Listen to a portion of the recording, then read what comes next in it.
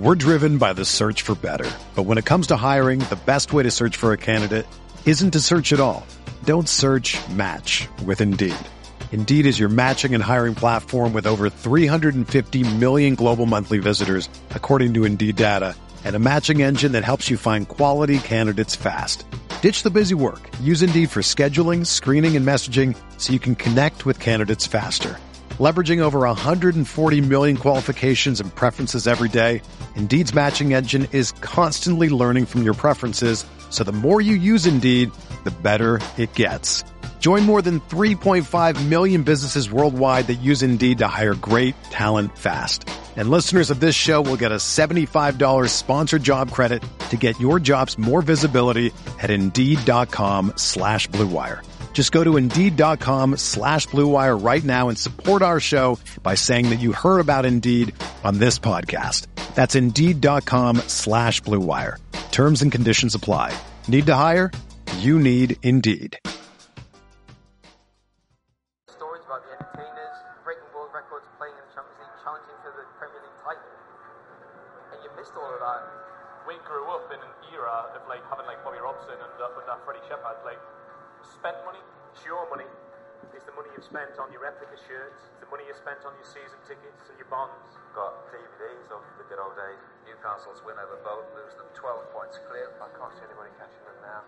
It just feels like completely disconnected to the Newcastle I know. I was a bit too young in the Fred Shepherd era to afford it to like kind of where we are. It is very disappointing. It's hard having Mike Ashley as an owner when he doesn't want to back the club. We have only ever known Newcastle under Ashley.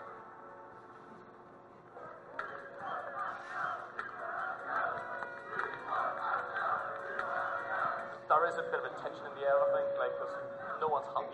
I think it's a boiling pot ready to blow. Like, Rafa could walk out at any minute, no one can blame him, and once that happens, it's all going to kick off. There's been dissatisfaction for a long time now. We're talking about the Mike Ashley sort of era at Newcastle. I think it's coming to a head at the moment because they have a manager who represents hope, and they have an ownership who aren't kind of prepared or able to sort of deliver on that hope. You have to be calm, you have to analyze things, and you have to be sure that everybody's feeling everything. Before Rafa came, the entire club was fractured. And then when Rafa came, you got this real sense of unity. The atmosphere, the fans, everybody in the city is helping, so I am convinced that we will do well. Finished last season 10th. This summer was the chance to really push on, solidify that top 10. Mike Ashley has made a statement, Alan. I know you're always interested in these. Rafa, as always, has my full support. I will continue to ensure that every penny generated by the club is available to him. Copy and paste. different day.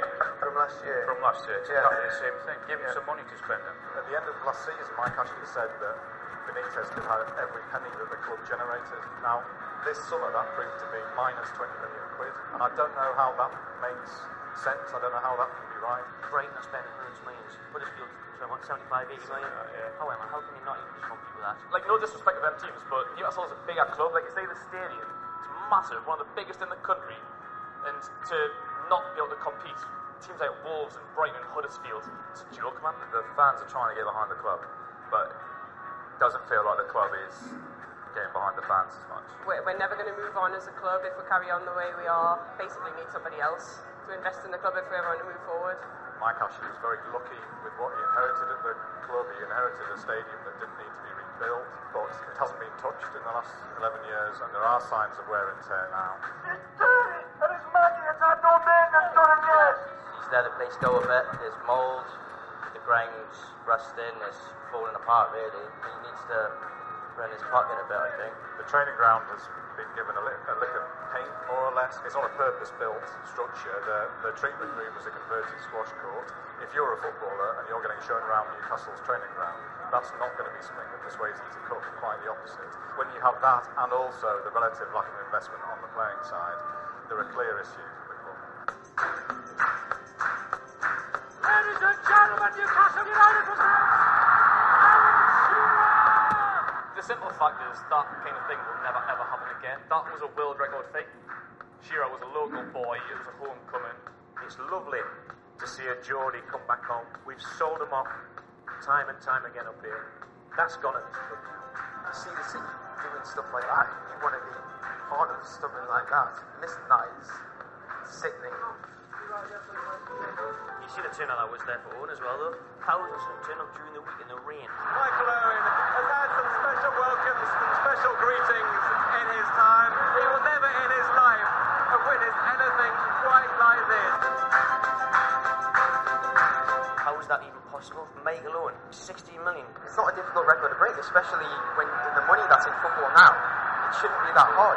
Back then it was alright money, now it's a bit of a joke. So bleak, green, that future. There's no great feeling that he's on the verge of being sold. He's tried to sell it 3 times now. He's failed 3 times. Is he really a genuine seller? Why would he sell? It's a constant money-making machine for him. He's asking for 400 million, which is too much. I think it would change in a heartbeat if the owner changed. Someone who owned the club, who actually had a passion for football, who cared about football, who wanted to make this a big club again. I reckon Benitez will be gone by Christmas if you don't get the backing of the board. What's he getting out of Steen, yeah? Is he Champions League winner? We're now into the last year of Rafa's contract, and the fear is that he walks away and that the club reverts back to how it's been over the past few years, which has been a very cut-off club, a very cold club, and a club that doesn't have ambition. You want to make your own stories, you want to be able to pass the stories on younger fans, but you can't when there's no ambition from the club. It's not just about money, it's about wanting Newcastle to be a thriving sporting institution. At the moment it's not. It's a works team for Ashley's company. A lot of people say Newcastle fans are quite delusional, but it's want a team that's good enough to compete. You've got to stick with your team. You have to. It's the city, it's one club. We haven't had nothing to cheer about for years, man, so we'd love to just be able to compete and not just fight for a 17th. That's all we really want. I want to win the treble.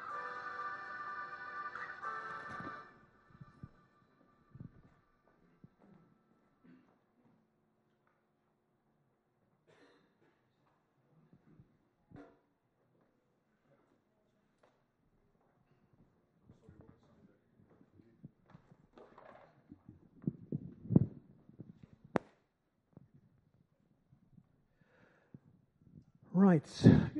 Good evening, everyone. Oh, the lights are going out all over Europe. Welcome to the Magpie Group's second public meeting here at the Labour Club. Just a quick piece of housekeeping. Fire exits, there. There's no plans for an alarm. If the alarm goes off, see if you can keep up with me. That'll be the safest way of getting out. At the last meeting, we said we would try to get our local parliamentary representatives here, and I'm very pleased to say we've got both Chion Wura and Ian Mains here tonight, and it's also a great pleasure to have Kevin Miles, Chief Executive of the Football Supporters Federation. Each of them will give us their perspective on what's happening at Newcastle United, and perhaps give us some advice in terms of how we can win this struggle to reclaim what is our club. We've been busy as a group since we last met on the 4th of September. We've shifted the focus of the protests away from Northumberland Street and up to the Sports Direct shop at St James's Park. And that's had some success. We're getting bigger numbers. We're getting more vociferous support. And last Saturday, we were treated to the sight of club stewards pulling down banners in support of Kevin Keegan and Rafa Benitez, two heroes of Newcastle United. Through the looking glass doesn't even begin to capture it. It's madness. How can a club even think about doing that? Well, I suppose it's the way that the Ashley regime thinks. However, we are starting to see the narrative around the club change. I think we're developing a better understanding nationally of the situation that we're facing, and we're moving against the false information being put out by people like Dennis Wise, Andy Gray, Richard Keys, all very reputable characters from the past. Instead, what we're seeing is people like Ian Wright on the BBC explaining why this should no longer be allowed to continue. And that's a bloke who supports Arsenal. It's important that we build that support across the community, across the nation, and it's one of the reasons why it's so important to have Chi, Ian, and Kevin here tonight.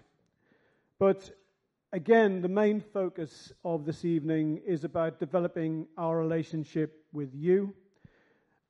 You are the greatest resource that the Magpie Group can tap into.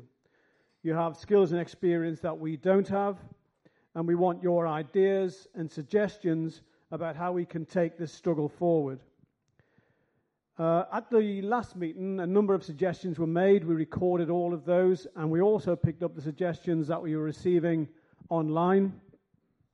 So we've distilled that down into 11 different suggestions. You'll find a series of little things like this. What we want you to do is to say which is your first choice of those 11 and mark that one by ringing 1. The second choice one should have the number 2 circled, and so on down to number 11. So number 11 would have number 11 circled. This is not difficult. Right. We will then count up the various votes from this evening, and then we will use that to inform how we go forward from here. And obviously, we'll keep you informed about that. There's also a sheet on the tables for you to provide us with your contact details, telephone, email, that sort of thing. If you haven't already visited the Magpie Group site, I would strongly recommend that you do so. I would also strongly recommend that you sign up to the newsletter, because that is the best way of keeping up to date with what's going on. There are some fairly exciting plans for the Magpie Group website, which will include a group forum. So if you sign up for that, that will be great. I think that's basically everything that I want to say at the moment. I guess without further ado, we'll pass over to Chi Onwurah, season ticket holder, MP for Newcastle Central.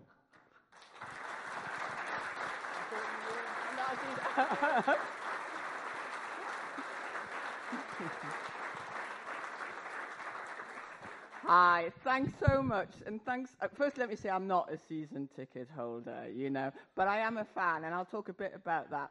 And also just thank you. Thank you to the Magpie Group for bringing you all together, and thanks for inviting me to say a few words. And I do want to try and keep it just to a few words, so let me know if I'm going on a bit. So I'm Chi Onwurah. I'm the MP who has the huge privilege of having Newcastle United, St James's Park, in my constituency. And I'm the MP for so many Newcastle United fans. And I just wanted to say a little bit about the petition that I presented in Parliament, what the next steps could be, and what we hope to achieve from this. So I think it's on most of the tables. There's a copy of the petition that I presented in Parliament in July, and that came about because I was contacted by fans about I knew what was happening with the transfer window. I was contacted by fans about the If Rafa Goes, We Go movement. Now, some of you may know I boycotted St James's Park for 3 years when they put Wonga on the shirt. And, I found that really, really hard, much harder than I expected to. And I'm not, like I said, I don't go to every match, like Ian does. I'm not saying I'm the number one fan, but I found it really, really hard missing out on that. And I didn't think Newcastle United fans should have to threaten to leave the club, which is ours, because of the ownership. So I said that as MPs, all MPs can put down petitions, in Parliament. So I quickly got some signatures, put a petition in Parliament. It attracted, just saying that we wanted proper, investment in the club and support for the manager, Rafa. It attracted a lot of attention, more than I expected, a lot of support. I've had people coming up to me in the street and thanking me. And it also, which I really did not expect, attracted Ashley's attention. And after, I've spent 5 years trying to speak to him, hasn't worked. But after the petition, he wrote to the Secretary of State responsible for sport, basically saying that my petition was full of lies, that he'd invested a lot in the club, that we fans were creating a media circus where he was being portrayed as a pantomime clown, I think he said, like he needs our help to do that, but he also made a number of claims about how much he'd invested in the club, how much he supported the Newcastle United Foundation, which, let me say, and I know does fantastic work in many of our communities, and how much he was supporting Newcastle United as a club. So I responded to that, and I wrote to the BBC about the advertising issue, which was not clear from the books, and I also wrote back to the Secretary of State, because I think Ashley basically opened a door by talking to us, writing to the government saying how much he had invested in our club, and we have no way of verifying those claims. So I've written to the Secretary of State saying that I want an investigation. He's made these claims about how much equity he's got, how much he's invested in the club, how much he's supporting the club. I think we've got no way of knowing that because there's no transparency. And there's no transparency about his financial dealings between Mike Ashley Sports Holdings, between Sports Direct, now with Debenhams, and the club and Newcastle United. So I am expecting a response from the Secretary of State, but I just wanted to talk a bit about some of the other next steps to take, because I think this is something that's really important to Newcastle, and that's why I'm here. But it's also something about fans and Premier League football, mainly Premier League football, and the money swilling about it, and the ownership of our clubs, and the lack of transparency, which should be raised and debated in Parliament. And I think the most, for me, I can write more letters, and some people have asked me to write letters about the training ground, the purchase of the training ground, and about the Premier League report, which is required of all Premier League clubs, but we don't get to see. But for me, my priority now is to follow the money. Because I think for Ashley, this is about money. And he is making claims about his support for the club. He's saying that he's put in place loans, which have somehow doubled. He's saying that all the transactions, are open. And I think we should be following the money, particularly around the training ground and how that was purchased and how the investment in it, the land around the Strawberry and the leasehold there, and how has that been? I mean, the thing that gets me is Mike Ashley owns Newcastle United. We know that he owns Sports Direct. Because he owns both of these, he can take things from one and put them somewhere else.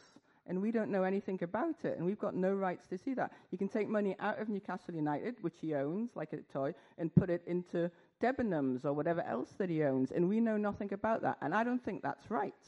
I think Newcastle United is our team, and we should have some way of knowing where the money is going. So my focus, is going to be on following the money on the training ground, the land around the Strawberry, and advertising. And anything else that you want to suggest to me that you think I should be investigating, or asking the select committee to investigate it, or asking for a debate in Parliament to debate it. And so what I'd like to ask from you is to let me know what issues you see that I should be raising, but also it's no point me saying to the Secretary of State, oh, it's terrible that Mike Ashley has sold this land off without making it public, if actually it is all accounted for somewhere. So if there's answers to some of the questions that I'm raising, then let me know, because we can focus on other things. I can also raise another petition, get more signatures, put in another petition, and we can have, I think, a debate in Parliament on football ownership generally, and specifically on the ownership of Newcastle United. I wanted to talk a little bit about, what I see as the disadvantages, because I've thought about this a lot. I know it's really important to me that, and one of the things I like about the Magpie group is that it's positive and constructive, and it's important to me that we do it. So the disadvantages of pissing Ashley off, I thought, is two big ones. So the disadvantages of this campaign, there's two big ones. One is pissing Ashley off, because as I understand it, I don't know him, as you know, I've tried to meet him, he wouldn't meet me. He's a very stubborn man, and maybe by sort of this campaign against him, it can make him even more stubborn and entrenched and more determined not to sell Newcastle or to give the investment. So I don't know what you think about that, but for me, I've spent the last, 5 or 6 years not pissing him off, and it hasn't got us anywhere, So I don't see how pissing him off can be worse than not pissing him off.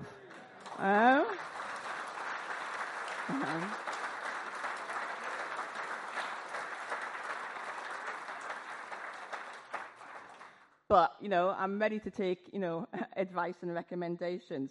And then the other issue I thought about was whether it will lower the price of the club. Because we're campaigning against, Ashley and his ownership, whether it undermines the value of the club. And I'd be interested in your opinions, but I think it's really clear that what we're campaigning against is bad ownership. It's not undermining the value of the club, because the value of the club is in the team, the players, the manager, and the passion of the fans. And that is what counts. And that is what, Mike Ashley, in the way he's owning the club, he's actually undermining that, because Newcastle United could be a bigger club making more of a contribution to our city than it is if the fans and the management and the ownership and the team were all playing on the same side. So, but again, that's something I'd like your opinions on. And then, sort of finally, one of the disadvantages for me, if you like, and for Ian and for the Magpie group, is that those who defend Ashley will be attacking us. And I understand that at the recent fans forum, I came in for some criticism. Clearly, in Ashley's letter, he said that, I think he basically implied that I was deluded and making things up, and not a real plan. So I have one kind of response to that, which is to put on the shirt, which I don't wear, because I don't, generally wear my colours. But this is my Newcastle. It's definitely my shirt.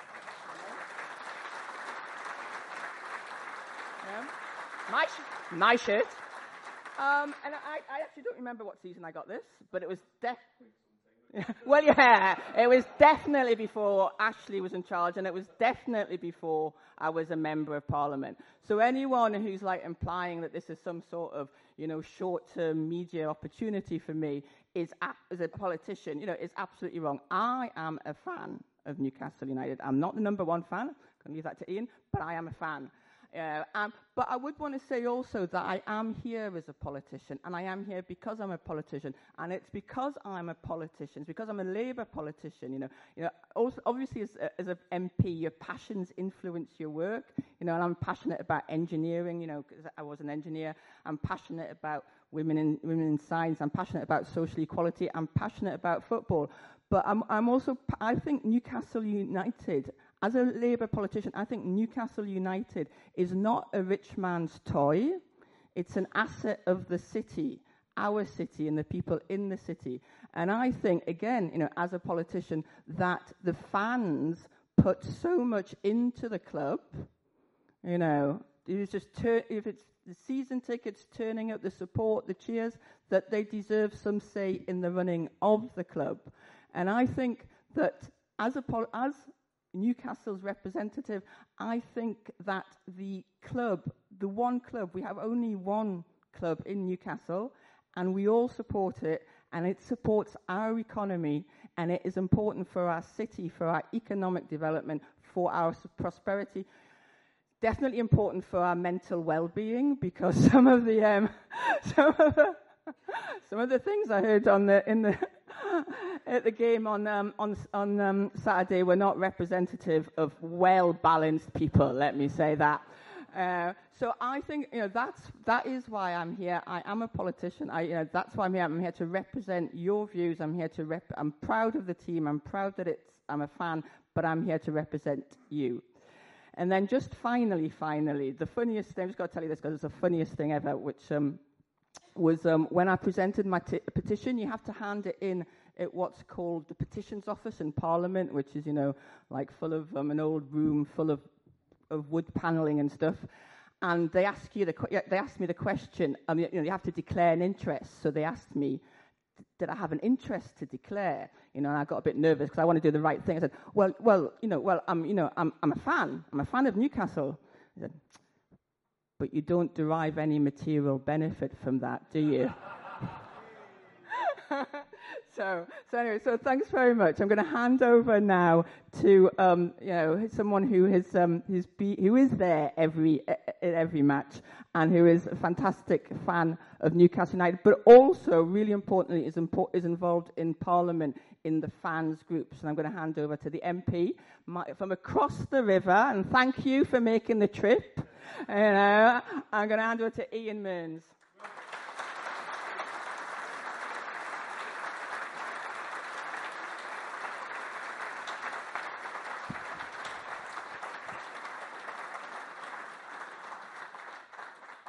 Well, it might come as a surprise to some people in the room, but I've been an MP for 8 years, but I've been a Newcastle supporter since just before my 10th birthday, when I've attended my first game watching Newcastle playing an FA Cup tie against Coventry City, and Newcastle won 4-3 and Wyn Davies got a hat-trick. So, that's how long I've been supporting Newcastle. So I was being asked by Radio Newcastle this morning, why are you as an MP getting involved? Well, I've been a supporter a lot longer than I've been an MP. And just because I'm an MP doesn't mean I've got to shut up about football, because it's important to me. It's important to an awful lot of my constituents, yes, on the other side of the river, but it's important to the prosperity of the whole region, as Chi's just been talking about.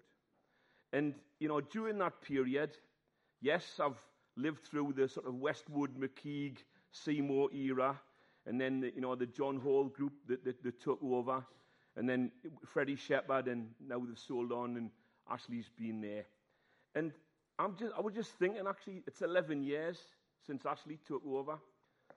For my 50th birthday, my mates got us a shirt, Newcastle shirt, and on it had the big 50, and then above that it said full stones, 50 full stones, because that's kind of what our experience as a Newcastle fan. The trouble is that shirt's now 11 years old, because it's 11 years since I got that shirt and 11 years since Mike Ashley took over. Now in Parliament, and Kevin will talk about this a little bit later on, I actually established an all-party parliamentary group for football supporters. There was already an all-party group for football, and I went along, and I do still go along to the meetings of that. But it seemed to me that what that group was looking at was the interests of the clubs, of the FAs, of the leagues, of the management of the game. And I thought it was actually important to establish a group which was about the interests of the paying customers whose blood, sweat and tears go into supporting their clubs week in, week out. And I just thought that was underrepresented. So we established the all-party parliamentary group for football supporters, and the Football Supporters Federation, and Kevin Miles is the chief executive of that, provides the secretariat of that group. Now, an all-party parliamentary group sounds a bit important, but I'll just put a bit of context into that. If you can think of a country or an insect or a lizard, it's probably got an all-party parliamentary group that meets about it. So, they are important in their way, but it's not like the official business of Parliament, like a select committee or a bill committee. It's interest groups set up and run by MPs and interested lobby groups. But we thought it was important to establish that, because we could see that there were problems in terms of the governance of the game, governance of clubs, and also things like ticket pricing. And, the Football Supporters Federation did have some success with a campaign on, the 20's Plenty campaign. Okay, it was pegged at 30 quid, but I'd rather pay 30 quid than 54 or 62, as I've been charged at some of the London clubs in the last few years. And unlike Chi, yes, I have met Mike Ashley. I met him in the away end when he first started going to the games, because he used to go in the away end at other grounds around the country. And you remember seeing him on Match of the Day necking a pint at Arsenal. But so I actually did meet him a couple of times. But I must admit, I didn't warm to the guy even then. And what have we seen through the last 11 years? We've seen net income from transfers most seasons. We've seen our beloved club relegated twice. Let's not forget the 2 relegations, by the way. How precarious it has been being a football supporter at Newcastle under the Ashley regime. We've seen merchandising basically plateau, and we know that the money from the merchandising quite often doesn't see its way into the coffers of Newcastle United as an entity. And what we've also seen during that period is TV revenue go through the roof. And yet, I believe Newcastle United is unique in the world. And I mean unique. There's only one place and only one club like it. Can anybody in this room stick your hand up and tell me of another club anywhere in the world that hasn't won a domestic trophy for 60 plus years and still gets crowds of 50,000? Anybody tell me anywhere in the world that happens? Because I've asked that question lots of times and nobody can come up with the answer. That is why we are different. And we are a big club, but we could be so much of a bigger club if we had an ownership structure and an owner who was actually interested in untapping the asset of the fan base. Untapping the asset of the fan base. Fans here are crying out for success. If we could actually get a bit of success on the pitch, can you imagine what sort of demand there would be for tickets up at St. James's Park on a week in, week out basis? So what do I have to do to convince this bloke? Well, he's a businessman. And do we think he wants to retain the club? Do we think he wants to sell? Frankly, I don't think we should try and second guess what's in his mind. We just don't know.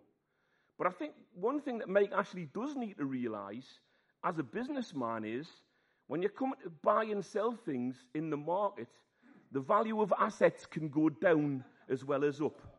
And that's why him asking for 350 or 400 million pounds after he's depreciated that asset for 11 years is completely and utterly unrealistic.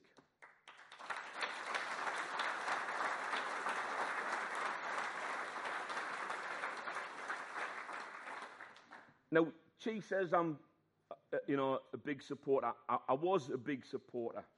I mean, before I became an MP, I literally would go home and away every week. But since I became an MP, I've been restricted in that. I've got to work sometimes at weekends. I try to get to every home game. And I still sit in the Gallagher end in Block S. So if you want to find us up there and fill us in, that's where I sit in Block S. Okay. And I've been a bit of an operator in my time as well, because, sometimes you see an eye for a chance. I remember quite a number of years ago, I think it's probably about 23 years ago, I couldn't afford a season ticket then, I was skint. So me and my mate Brian Hall, he bought the season ticket and I shared it with him. And because there was 19 games, I says, look at Brian, you're buying the ticket, I'll pay for the ticket every other week, but you get first pick and you get the last pick as well. So you get first pick and you go Sunderland, and I go Man United, right? And that was the season we won 5-0 at home. And I can't remember how we did against Sunderland that year. I'm pretty sure we won, but I think I had the better game of the two anyway, but as it happens. So we've got an awful lot of job on our hands here.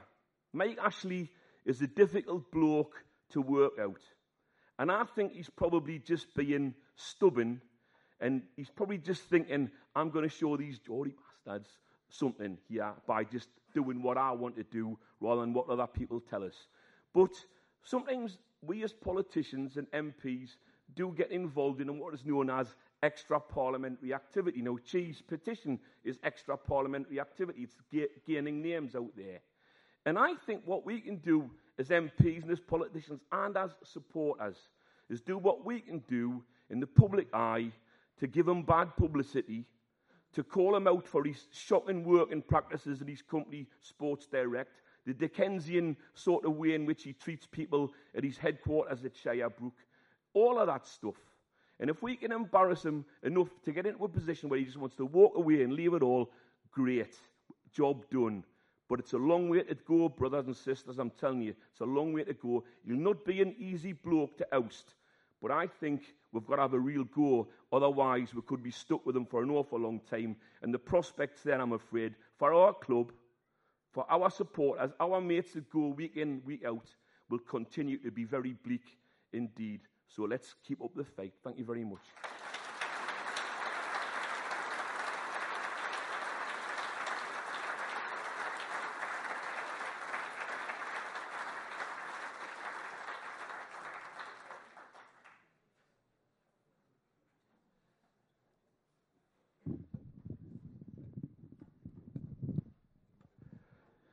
Right, good evening again. I'm looking for Kevin.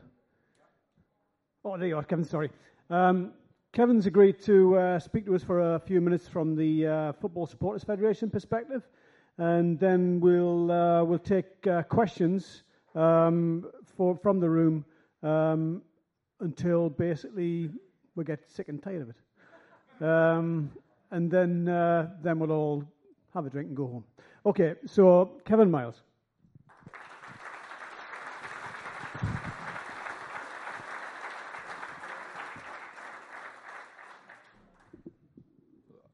First of all, I'd like to thank the Magpie Group for the invitation. I'm here with a metaphorical, figurative, different hat on from usual. I'm here representing the National Football Supporters Organisation, the Football Supporters Federation, who, as it says, the name, it says pretty much what it says on the tin. It's a national federation of football supporters, and we have about 500,000 members drawn from football clubs up and down the country, up and down the footballing pyramid at every level of the game.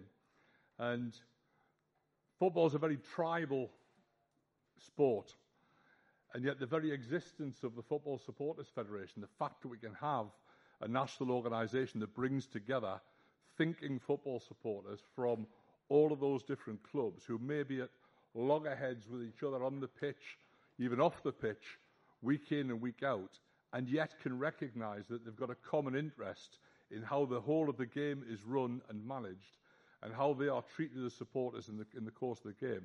I think the fact that that organisation exists at all is testament to the fact that tribalism only goes so far, and sometimes you've got to put differences aside because we've got a common interest in this. Now, having said that football's tribal, and I'm here from that national organisation, I feel quite comfortable here because, as some of you may know, this is my tribe. By coincidence, and it is by coincidence in this aspect, I happen to be a Newcastle fan. I've been a season ticket holder for a quarter of a century. I went to my first game in 1968. It was against Manchester United. I remember my most vivid memory of that day was watching George Best taking a corner in the Leazes End, where I was with my dad, and it dawning on me for the first time as an impressionable 8-year-old kid, the football happened in colour. I was so struck by the green of the pitch and the red and white of the Manchester United shirts, and obviously the black and white stripes of my own tribe, my own team, that was a revelatory moment. And from that moment on, I was absolutely hooked. And in one form or another, I've tried to follow and support my team the best I can. Now, far too often in my personal history, that's involved having to protest against things that club was doing. In 1994, which is incredible, it's 24 years ago, I was involved in a campaign, and there was a temporary group that sprang up around it called the Independent Newcastle United Supporters Association. Some of you may remember this, against the bond scheme that Freddie Fletcher, as chief executive, tried to make people, because it was a successful period and the ground capacity was only 36,000, was almost all sold out to season ticket holders. They were coming up with a way then, how can they screw even more money out of fans? And they played on the fact that people weren't confident that they would be able to get to watch the matches under that Keegan era as it was then. They were terrified that they wouldn't be able to get in. So they were asking for £500 extra a year. Bear in mind, it's 24 years ago, so it's even more money than it is now.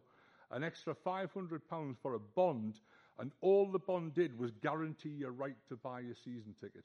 Didn't pay for your season ticket, it guaranteed the right. Now, I always thought that as a season ticket holder, one of the few rights you had was the right to renew your season ticket, and that you weren't going to... But the fact that they were trying to extort money out at that stage was what motivated me to get involved in an organisation of football supporters for the first time in 1994. Now, that shows that protesting about things and speaking up for ourselves is partly in the blood as well. And to be honest, it shouldn't be necessary. My job shouldn't be necessary. It shouldn't be necessary that for football supporters have to get organised just to defend the principles and the participation, their enjoyment of the support. Most of us want to go to football to relax. We want to go to let off steam. We want to go to be entertained. We want to go and wonder at people doing things that we can't do with a football. We don't want it to have to be yet another battlefield in life, yet another thing that you've got to give up your time and your energy to fight about. But unfortunately, that's the position we're in, and we're not just in that position at Newcastle. It's a position that fans up and down the country are facing on many, many different issues. Now, I was thinking about this on the way, and the issues that we're facing at Newcastle are things that only really football fans would properly understand. Because if you asked an accountant to look at Newcastle and said to them, isn't this a terrible situation? An accountant might look at the balance sheet at Newcastle and say, well, actually, if you compare to some of the other clubs in the Premier League, you've got a very good balance sheet. You're not in debt. You've made a profit on the transfer window. What a marvellous achievement that is. If you're a lawyer looking at the owner of Newcastle United, you might say, well, I've been through everything and I cannot find a criminal charge to bring against him. He sails close to the wind, but he hasn't actually committed an offence, so I don't see a problem here. Any of those professionals, somebody who didn't really understand the sport, might look at last season's league table and say, well, aren't you doing well? Isn't this a great situation, finishing the top half of the Premier League? But a real football fan will know that what's actually happening here, the crime that's being committed by Mike Ashley, is he's sucking the soul out of a football club.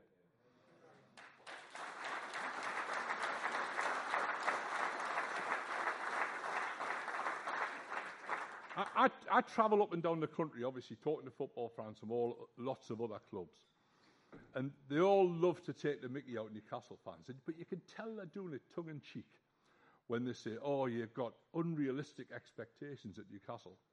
You're deluded in what you think. You've got a sense of entitlement that you think you're a big club and you should be winning things on a regular basis. And I chuckle to myself and I compare us to Arsenal fans last season complaining because they're only getting to cup finals. What a disastrous situation that is, and all this sort of thing. But I actually think that if there are football clubs, well run and badly run, up and down the country, where the fans of that club have expectations far lower than ours.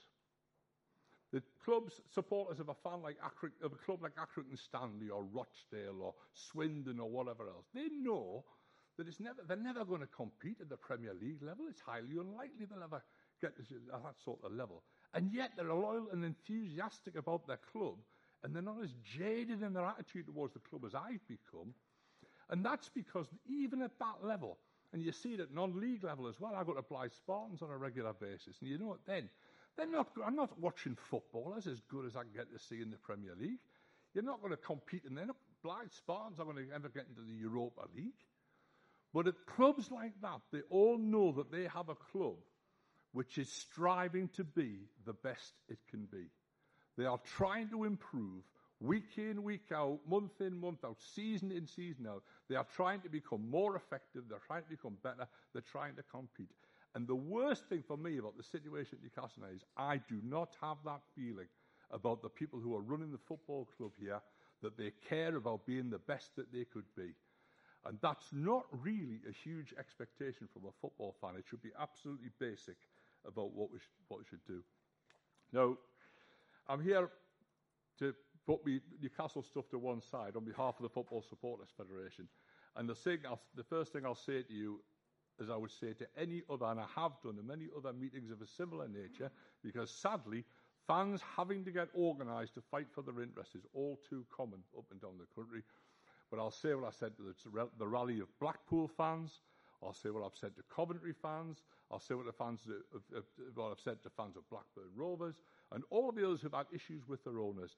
You have the solidarity of football supporters up and down the country.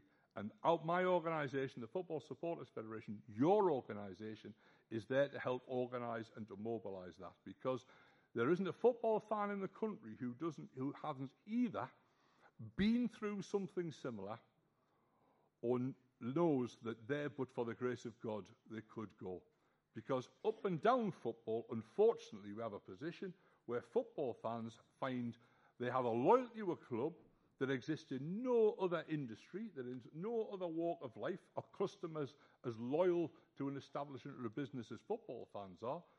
They have that loyalty exploited, and they have no power and no influence and watch decisions being taken over their heads week in and week out. And that's general understanding of that situation, the position of football fans, is what builds that solidarity, it builds that sort of common feeling. So I'll give you a guarantee from now, and it's always been the case, but if there's anything that the Football Supporters Federation can do to help in the campaign that you've got going here, say the word and you can count on it, whether it's promoting, spreading the gospel, spreading your message, explaining the arguments, up and down the country, providing a platform and meetings to explain the situation and what we're facing here. You can count on it. We'll always be there for you. Just as I know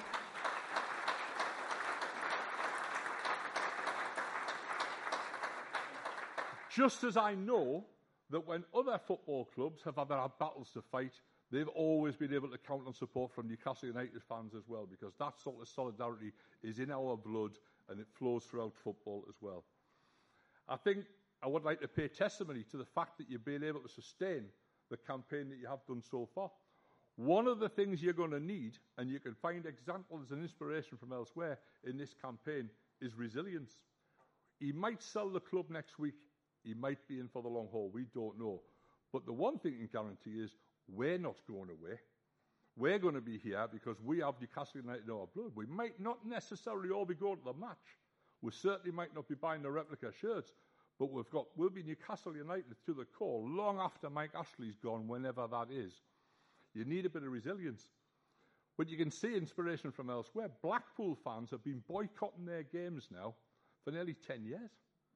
They've had owners, arguably, worse than Mike Ashley. It's a bit of a debate. It's not a competition exactly here. But they have had a chairman who's a convicted rapist, who, when he's forced to stand down, hands it over to his son, who was then condemned as being dishonest by a High Court judge, forced to give up his chairmanship of the football club, and does the honourable and decent thing of handing it over to his sister so that it remains in the family dynasty. That's the situation of Blackpool Football Club. You're not alone in your sort of battles that you've got to do, but there are lessons and inspiration. They continue after years to boycott, to pressure, and to fight for a change in the situation there. I'm impressed as well, and I think you're on the right track, with looking broader beyond the immediate confines of football and looking at the vulnerabilities of Mike Ashley. Sports Direct is clearly his flagship. That's clearly where he's made his reputation and where he's made his billions. And that company itself is a disgrace in the way it conducts its business, in the way it treats its workers. And the fact that you've established an alliance with those representatives of the workers, that you've taken up those issues, the connections with the National Soft Stewards Network that I saw on the Northumberland Street protest, building alliances, people with common interest against a common enemy, is the principle of a successful campaign. I think you've done extremely well, and from what she was saying, it's going to continue in researching, in finding reasoned arguments, uncovering the hidden facts about the situation, and that's got to continue. And if there's anything we can help with in that, as a national organisation, please use us. We can ask questions. We engage at a national level with the Premier League, with the Football Association, and with the Football League, and various other bodies in football, as well as obviously your colleagues in Parliament and government positions that as well.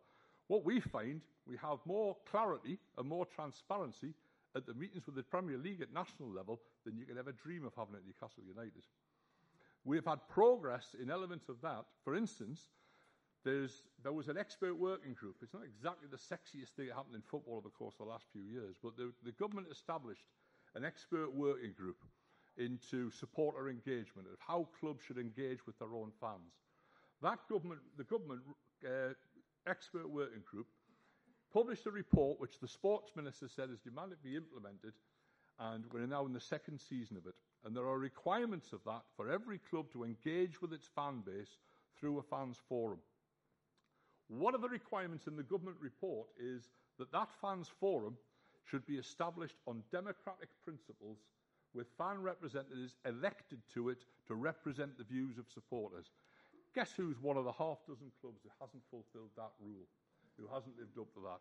Do you remember the elections to make sure that you get fans forum representatives who will fight the case and take your issues forward? The fans forum at Newcastle is primarily selected by the club, and that is not what I call democratic principles for supporter representation. We'll be taking that up with the sports minister. It's also against all of the Premier League rules and guidelines, and we'll be taking it up with them as well. I'd add one or two words of caution. One of them is, be careful what you wish for, because the sad thing about this is, if Mike Ashley goes tomorrow, we will all be delighted to see the back of Mike Ashley, and we'll have a party, as the song goes, when Mike Ashley resigns. But I've been through, and Ian gave the litany before, I've been through enough owners of Newcastle United to remember how many of them came in a fanfare because they weren't the old one, and then we found out before very long that actually they've got the odd little flaw of their own. The sad thing about all of this is that football supporters, we don't own the football clubs. The football clubs in this country are traded like commodities. They're businesses, and it's all done on business principles, and we have no say in the matter. That transaction will be carried out over our heads. We'll have no say in the matter. And it saddens me to think that the football fans are up and down the country, not just here, are in the position where we are hoping that we get a better billionaire than somebody else's billionaire to own the thing which is so important and so central to our lives. And that's the fundamental question for me, is about what the position of football is in society. It should not be the plaything of billionaires, toys for them to pass on to their relatives, or for them to live out their fantasies. These are organisations that embody the spirit of a community. It's about sport, it's about competition, but it's about identity, and it's about community. These football clubs shouldn't be treated just like businesses, like any other. But they don't even have the same degree of regulation as other businesses have. If you want to have a PLC, and you want to have a board of directors, you are required by law to have independent directors on the board to check for good governance. It's not the case in football. I can't think of anybody better to be in. What's the definition of an independent? Of an qualification for an independent director? It should be somebody who knows a bit about and understands the industry that they're involved in, but doesn't have a direct financial beneficial relationship with that industry. Well, in football, I can't think of a better definition of independent than football fans themselves. People who care about the industry, people who understand about the industry, but don't generate and don't gain a penny from it. In fact, we pour money into it every week. So that for me, the case for supporter representation on the boards of football clubs is absolutely unanswerable. That's one of the routes whereby you cut through all this mystery about what happens with the money. There's a fan representative on the board, and that fan representative is entitled to see all of the accounts, to know every transaction that's going on, to know exactly what the flow of money in and out of the club, and to have a voice in determining the interest. And that's, at the very least, I would love to see a situation where business didn't come into football, where football clubs were based on members, where fans made up. And this is what the situation, if you look at Germany now, we have a battle for the soul of German football taking place because most of the German clubs are membership owned. That the 51% stake is guaranteed, that the membership base have 51% of the votes in all decisions of German football clubs. And I think that's a much healthier situation than we have at the moment where the billionaires make the decisions. Now, the sad state of affairs is there isn't one example of a successful football club at the top level going from private ownership to members' ownership. The only time they think that's a good idea to have supporter ownership is when the club's gone bankrupt and they require football supporters to put their hands in their own pocket to rescue somebody else's failing business, to save the asset for the community, to rescue the football club. But the idea that you have a fan base of 50,000 at Newcastle and the rest mirrored in football clubs up and down the country without a voice for that fan base, without the voice for the people who put the money in. Because for all they talk about, ticket money is only a small proportion of the gate money now. Where the hell does the telly money come from? It comes from football fans.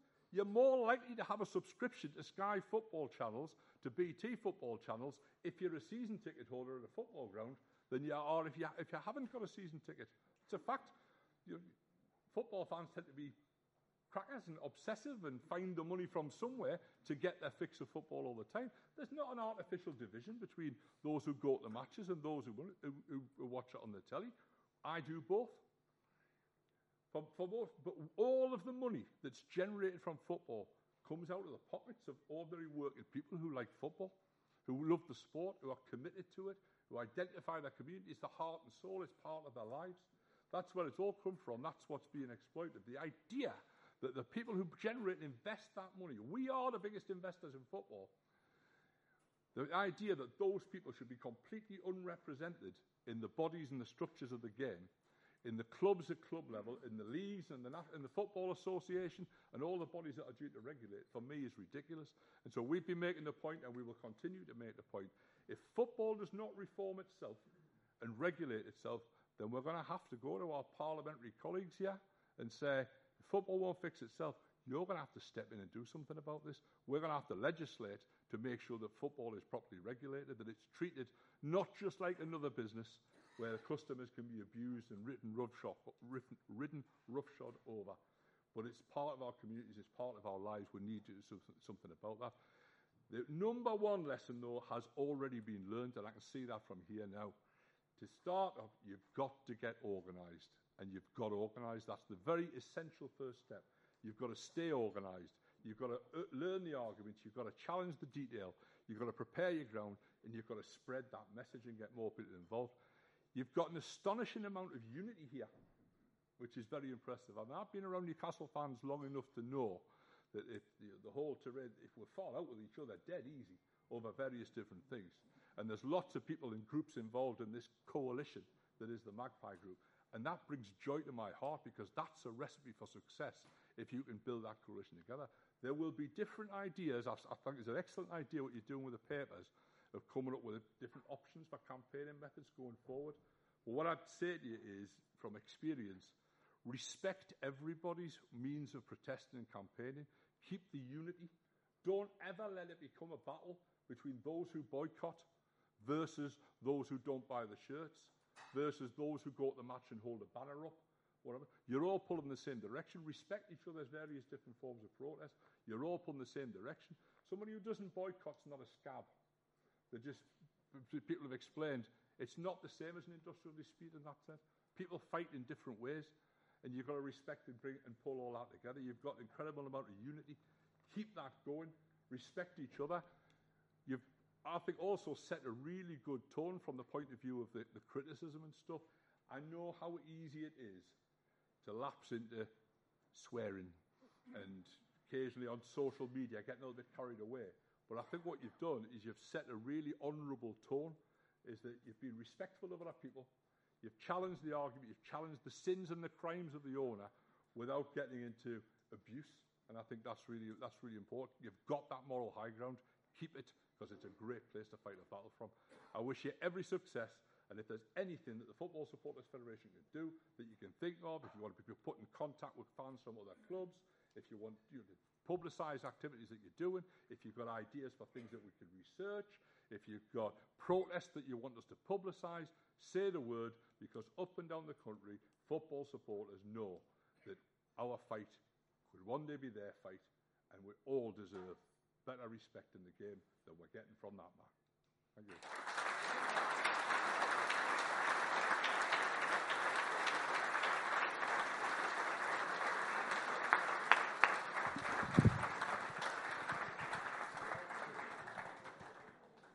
Thanks, Kevin. We're going to move on to the second half of the meeting straight away. We're not having a break this time. We'll move straight into comments and questions. If you want to say anything, then raise your hand, and we'll get a microphone to you so you can have your piece. Hello. Could you say who you are, please? I'm Christopher. Okay, I just want to bring attention to Strawberry Land at St James's Park, which we all know Mike Ashley owns, through some way of buying it off the club.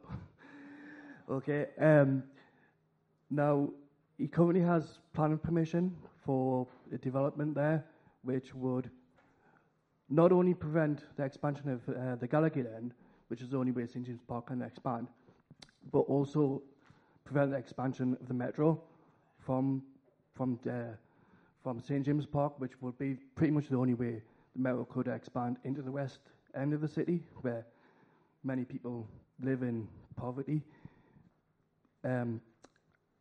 He's been requested to liaise with Nexus to figure out a solution which would allow the metro to expand in future. And the solution is basically to bring back one of these buildings by a few meters. The permission was granted about 18 months ago. So far, he has refused to change the plans, which would allow both the expansion of the Gallagher and the metro. This, to me, indicates that he's not only willing to fight the fans of Newcastle, but the ordinary citizens. So I want to ask the MPs, what can you do?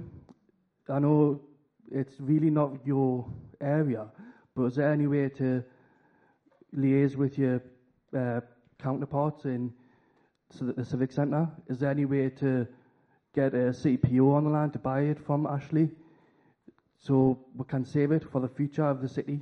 Not just the club, but the city.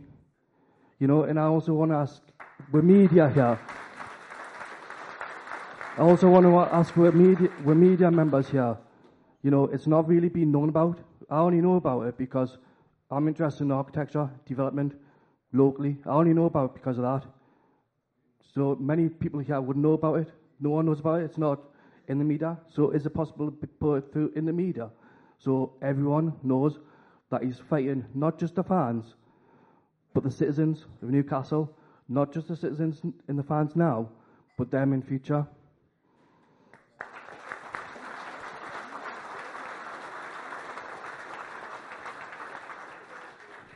Okay, we'll take a couple more, and then we'll allow Chi and Ian their feedback, as it were, and maybe Kevin as well. Hello. Hi. Hi. I was just wondering, just following on the point from the lad made over there. Basically, he's holding with a ransom. I was just wondering, has it ever been looked where we could also hold him to ransom. I seem to recall that he doesn't own the land the ground is built on. The freemen do. And he pays the freemen rent every year, which has got to be negotiated. And being a freeman myself, I kind of know, we've always played ball with him. Even at one point a few years ago where they made a major financial cock-up and we actually brought it to their attention and let them off the hook. So I was just wondering, when the renegotiation comes round, what happens if the freemen say no more? Where are you going to play your football? So I was just wondering if you could, in your position as MPs, if you could maybe have a word with the more senior members of the Freemen. Len Funnick. And just see what sort of pressure you can put on there, because really it's all right having a stadium despite its slow decay, but ultimately you do need a football pitch, and that's owned by the Freemen. So I was just wondering where we could go with that, and something we could maybe look into. Thanks. Thank you.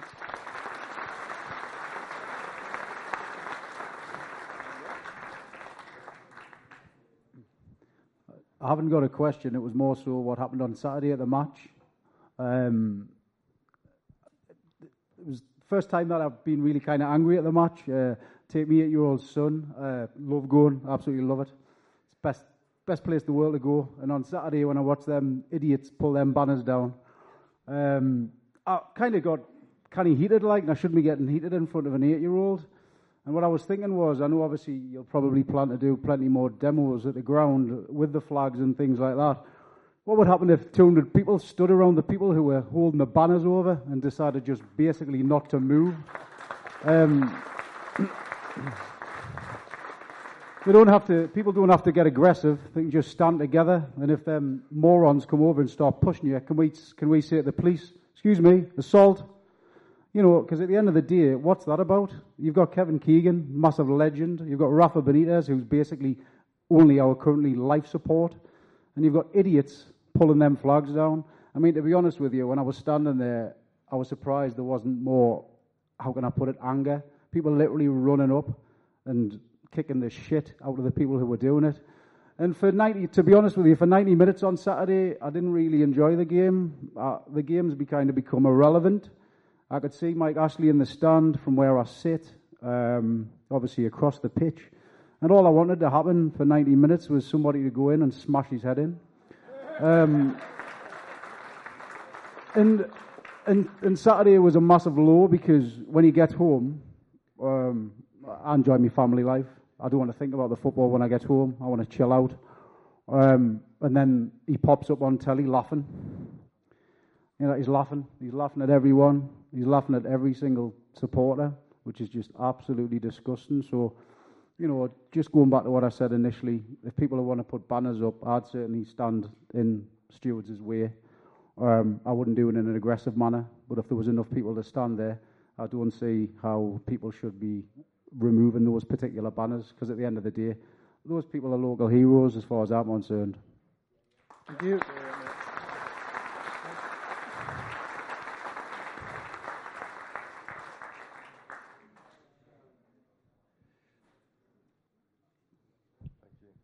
Sorry, this is just a follow-up to the gentleman on my left here. I don't know whether anybody understands the character that we're dealing with, but the land that he's talking about was owned by our football club. When he bought our football club, he then created another 2 companies that he then sold that land to. He took that money directly out of our football club and passed it to companies that he could then sell that land on to. I think it's about 10 million quid taken straight off our football club's value. And he's just asset stripping all the time. I don't know who's seen the signs and and the information that's been passed from the guys at Rangers in terms that every pound that was spent, out of every £10 that was spent at Rangers, 4 pence went to that football club. And he only owned 10% of Rangers. He owns all of Newcastle.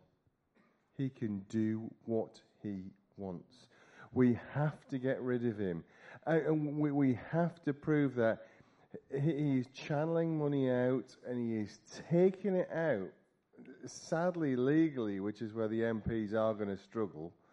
But they've got to flag this up. He puts up companies, and the two, I don't know whether Chris Holt is here, but he will no doubt put on Twitter tomorrow that the companies that were created to take that money out of Newcastle United did not have him listed as a director until that sale went through. He's ripping us off. And I don't know how we do this, and I do apologise, MPs, but we need to tear that bastard's head off somehow.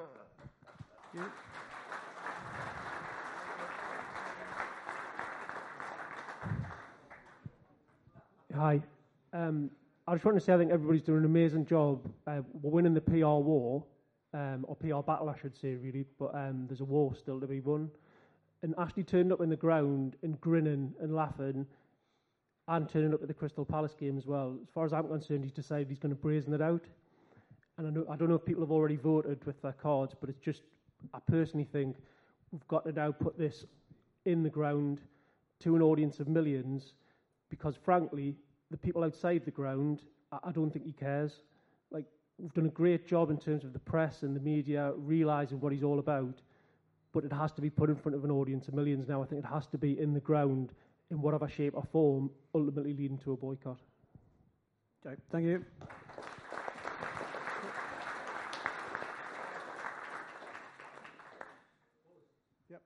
Yep. Okay. Sorry, I'm just going to give the MPs a chance to put in their 2 penneth now, if you don't mind.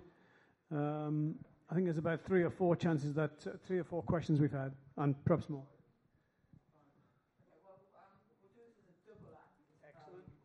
We'll do it as a double act. Dean and I are used to being a double act across the Tyne, and I'm afraid I have to go after this round of questions because I'm speaking at 2 things in London tomorrow, so I'm getting the last train down. So, like the points about the land and the strawberry and how it was sold. I agree with you totally about. Sorry, let me say, I'm not going to advocate. In fact, I'm going to criticise any advocating any kind of violence, or even using violent language, because it's not. Even as a metaphor, it's not. That's not what I believe in. But I understand it comes from passion. But I would like to. But I think, I think your ultimate point, not no whipping off heads, but the point about the money and the finance, and that is what I am going to be focused on. And this thing about taking, so he owns the club, so you can just take everything out and put it somewhere else, and yet and the club is left as it was. The club is still what he sells on is less value. And somehow, because he owns the club, there's no protection on those assets, which are assets of the club and assets of all of ours as fans, I would say. So what I'm going to do is definitely look at those transactions and look at raising the profile. Because the thing is, there is so you're right, it's legal what he's doing, but at the same time, he's supposed to be a fit and proper person to own a football club. And how can you judge if someone's a fit and proper person if you've got if you can't see what their financial transactions are, and you can't see what they're doing? And is it fit and proper to be asset stripping? I would say no. That's a simple question. It's not fit and proper. If you're a football fan, a football owner, it's not fit and proper to be stripping off the assets into other companies and leaving the football club to fend for itself with no investment. So that's exactly what I'm going to try and look at and follow and raise the issue, because I think, again, if we make this damaging enough, I am sure Mike Ashley has other financial interests which are more valuable to him, which will be undermined by showing some of what's going on. And just to say, the points made about Sports Direct and what he does there, that's also really important. So I agree with you. In terms of the land around the Strawberry, I was going to raise that and investigate that and put questions about that. I don't know whether Newcastle Council can put on a CO, but I think you're making a really good point, and I will raise it and I'll write to them about it. For the Freemen, because I've dealt with the Freemen around a couple of things like the Town Moor and memorials. The Freemen, and also, do you remember that roundabout in Gosforth that was being proposed was on Freeman land? As I understand it, the land of the Freemen is held by the Freemen, but in trust for the people of Newcastle. It's got to be used for the benefit of the people of Newcastle. And you can argue, I would argue, whether what Ashley's doing now with that land is for the benefit of the people of Newcastle. It's certainly not for,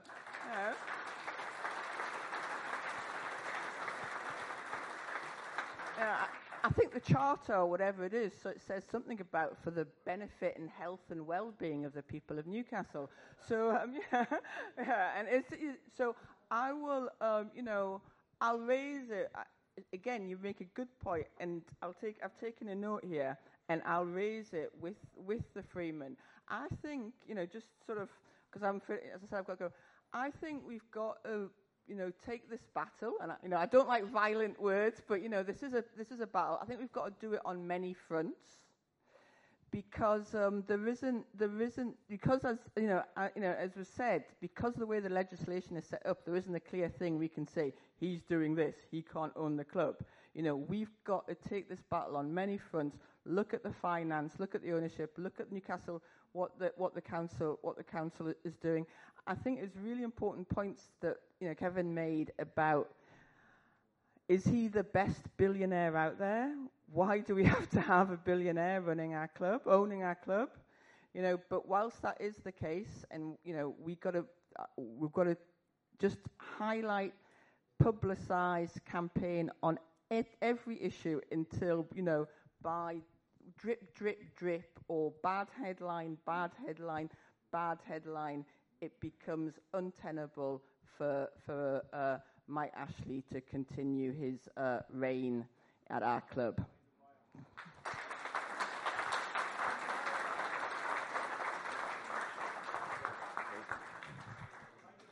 Just a couple of things. The CPO thing's really quite difficult, because for Newcastle City Council to put a compulsory purchase order on and then defend that in a court of law, because he would undoubtedly challenge it in a court of law, there would have to be a good planning use for that compulsory purchase before you put the compulsory purchase together. So it would be really quite technically difficult. I mean, Newcastle City Council could say, well, we want to buy the land back for the expansion of St James's Park, but he's the owner of St James's Park and the club, and he would say, I've got no plans to expand St James's Park, so therefore your compulsory purchase is put together on a false premise. You'd have to be able to defend it in a court of law, and I'm afraid to say I think that would be very, very tenuous indeed. Well, the Metro, I'm not aware of any proposals currently that Nexus have to expand Metro to the west end of Newcastle, because to expand towards the west end of Newcastle, you'd have to do it via tunnelling, which is massively expensive, given the geology of the area. And I'm sad I know a little bit of stuff about this, but before being the MP, I was the deputy leader of Gateshead Council, so I used to get involved in some of this nonsense. So and if there are no plans that Nexus currently have to expand the Metro in that direction via tunnelling, I think we would be really, really, really struggling. I'll come back to you. The leasehold thing. Now, I can't remember the terms of the lease that the Freemen have got with Newcastle United. I can't remember if it's a 99-year lease or 125-year lease, but it's a long-term lease. And I think it could be 125 years, or it could even be 999 years. 125.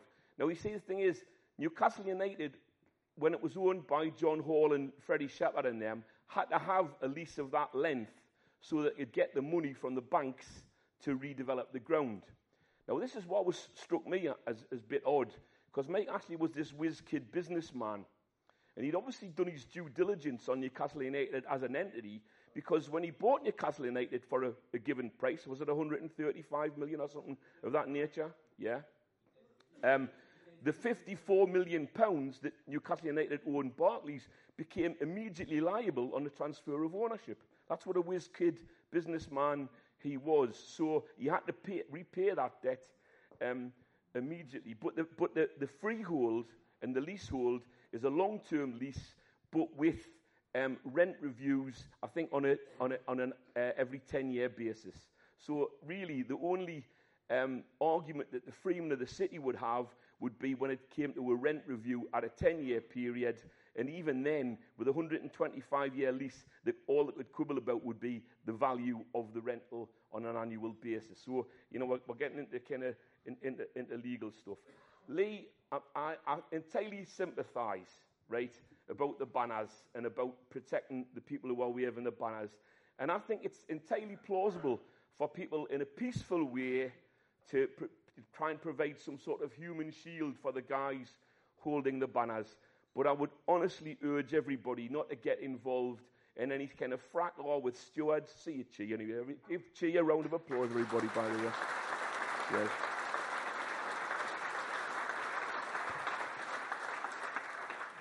So protect the banner, guys, the best that you can, but without raising your hands. Because let's not forget, by the way, the poor buggers in the orange vests, the stewards, are on minimum wage anyway. And they're just doing what they're told to do in order to earn a crust. And I mean, it has to be said, poor souls. I mean, as I say, I'm in the Gallagher end, and I'm not kidding. Like, some of the lads and lasses there who were dressed up as stewards couldn't punch their way out of a wet paper bag. I mean, the poor lads and lasses. So what we didn't want to do is get the stewards involved. They're just following orders, to a large extent. And, they're really kind of concerned that if they don't follow orders, well, they won't be doing that job in the gig economy the next week. So let's have a bit of sympathy for them as well. And I think we've got to be cute. I mean, I think some of the chanting, by the way, at the weekend was brilliant. If I can get the Gallagher end in the corner and that, right, singing, you can stuff Sports Direct somewhere that the sun don't shine. Well, that's fine, but and get it out there, because there's no. It may well affect the players, but I tell you what affects the players even more, Simon. Not having decent players playing on the pitch around them. And there's no doubt about it. Look here, I love Newcastle United, and I'll give them players 110% support week in, week out. But the thing is, I think we should be getting a message to the players that if we're criticising the owner, we're not criticising them. And by the way, even though some of those players aren't very good, at least they're trying. They are trying. We've had decades of that. We've had decades of that. I mean, I was in a conversation earlier on, and somebody was mentioning when Billy Whitehurst was the centre forward for Newcastle, and how we've had some bad centre forwards over the years. And I got into an argument with a Sunderland fan about this, and he named a whole range of centre forwards that would have over the years, who sadly weren't great at the time. But I was able to trump them all with Wayne Entwistle. But there we go, So we've got to keep on plugging away. Let's do it legally. Let's do it clever. But let's not get ourselves into any situations where people are getting agitated to the point of threatening to use violence, because it'll be counterproductive. Absolutely. Mike Ashley will use that against us morning, noon, and night.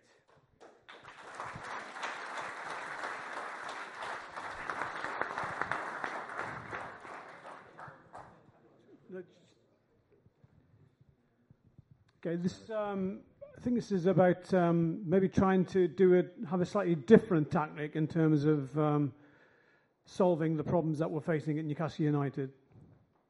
Thanks very much. I'm very grateful that the Magpie Group agreed in advance this evening that I could have a few minutes of your time to talk about something a bit new, something a bit different. Now, it's been mentioned already this evening about having fans represented on the board. And what I'm going to talk about is a way that we can go about accomplishing that. My name's Rex Winter, and I've recently formed a campaign group called Save NUFC. Now, the newspaper headline for the Save NUFC campaign, if Mark ever gave us one, would be something like this. It would be, Newcastle fans hope to raise £50 million to buy a stake in the club. Now, probably you and many other fans reading that headline would say, oh yeah, and move on to something else. The sort of newspaper headline that captures my imagination, and I hope might capture yours, is this. It would only cost fans £8 a month to rescue the club from Mike Ashley. I'm here this evening to tell you two things. One is why we should do this, but of course, much more importantly, is how on earth would we do this? So the first question is why?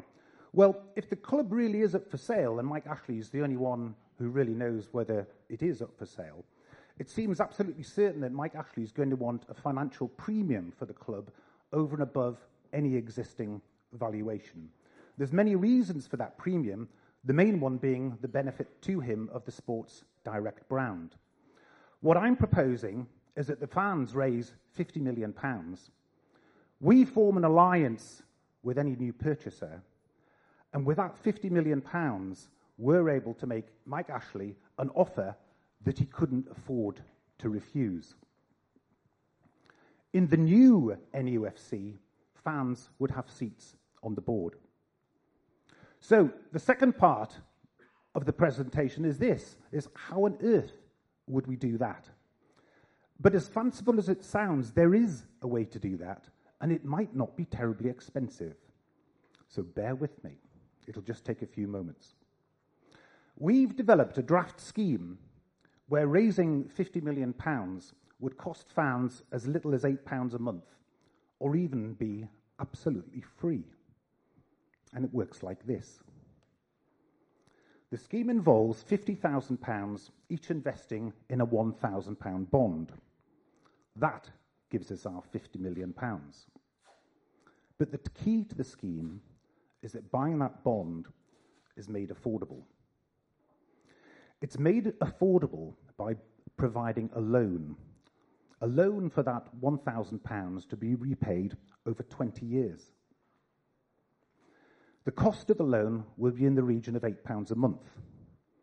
Now, £8 a month is a significant sum for some people, but it's a drop in the ocean for a lot of others. Bear in mind, we've already got nearly 40,000 season ticket holders committed to paying between £400 and nearly £800 a year. Would they pay an extra £8 a month to get Mike Ashley out of the boardroom? Would they pay an extra £800 a month to watch Newcastle play Barcelona at home? Well, I think that the answer to that question might possibly be yes. Although this would be legally a loan agreement subject to regulation, it would feel more like a membership fee for an exclusive club. So £8 a month is all it would cost, but it gets better. Bondholders would be issued with a loyalty card offering discounts from a number of local and national retailers. Now, those retailers would give you discount because they would capture 50,000 extra customers. Those discount deals would be worth at least £100 a year. So with the loyalty card in your hand, you'll get back every penny that you're spending on the loan for the bond. It ends up being free. You'd also be a shareholder in this scheme and ultimately perhaps a shareholder in the new NUFC. I'm nearly finished. To move this forward, the absolutely crucial and critical thing we need is expertise. What we need to do is recruit a team of industry experts to work on the detail, viability and affordability of the draft scheme. We need to employ specialists in consumer credit, loyalty card programs, and other disciplines. We need to recruit consultants who are at the very top of their game in the UK. It was once thought impossible to build an atomic bomb. Pay enough experts and lock them in a room together, and you can accomplish absolutely anything. You can also make a very big bang. The intention is that our team of experts would present a simple and affordable scheme to the fans, not much different from the one I've just described. How do we start the ball rolling? We do that by raising a fighting fund of £150,000. That would give us sufficient cash to employ our experts and develop the scheme. And all we need fans to do at this stage is donate a £5 to that scheme, to that fighting fund. This club should be an intrinsic part of the city of Newcastle, and as we know, it's far from that in the current regime. With that first £5, we just might be able to take the first small step to rescuing the club for our children and future generations. Thank you.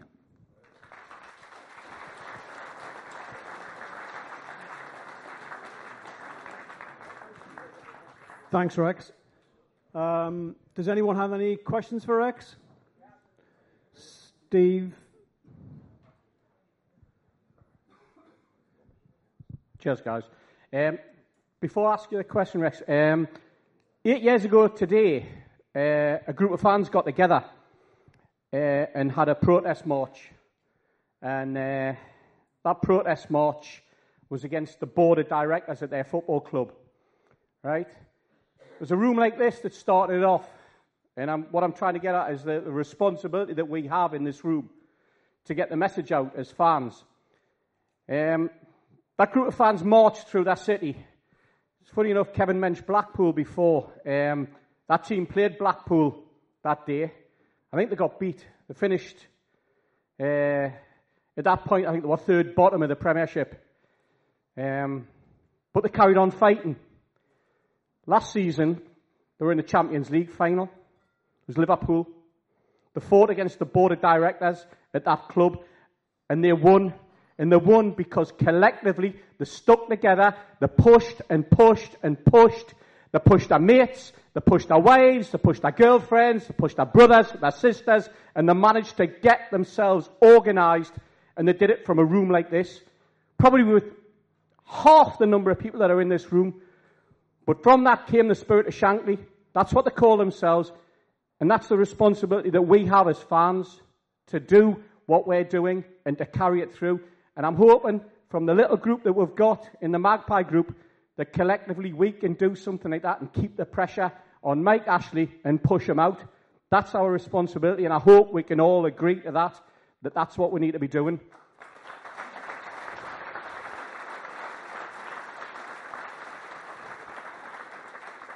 I've been involved in this type of thing for the last 8 years as well. I'm drained. I'm absolutely drained. I was listening to Lee there before, and I put a tweet up and I said, you know what? In the 70s, the 80s, there's no way that the stewards would have got into the corner of the Gallowgate and stopped the fans from waving a flag. In fact, I don't think we even had stewards then. But if they managed to get into the Gallowgate, they wouldn't have got out the Gallowgate with a flag. You can guarantee that. And I know exactly where Lee's coming from. And I think to a man, we all feel exactly the same when we left and we witnessed what happened on Saturday. Let's make sure it doesn't happen again. Now, we've heard many schemes that can come together, and it's very rewarding and it's very interesting to hear someone like Rex come up with a plan like that. And as I was listening, I'm no finance guy. You know, I'm just a normal fan. I've got a little bit of background as a businessman. I run my own business, that type of thing. I've been involved as well in some of the earlier schemes that we had under NUSC and NUST, and some of the people that came up and asked us if we would support various schemes. What always scares me is the financial aspect and how we can guarantee that we're doing things legally, that the scheme is robust enough, that it's not a rip-off scheme. And don't get me wrong, I'm not saying that by any way, shape or form that that's what you're planning. But I jotted down some little notes as you were talking. I had to nip to the toilet as well, by the way, while he was talking. So maybe you've answered the question before I got there. I'm not sure. What I thought was, it sounds great, but it rings to me of some sort of like collective investment scheme. And that sort of scheme would require the Financial Conduct Authority to get involved.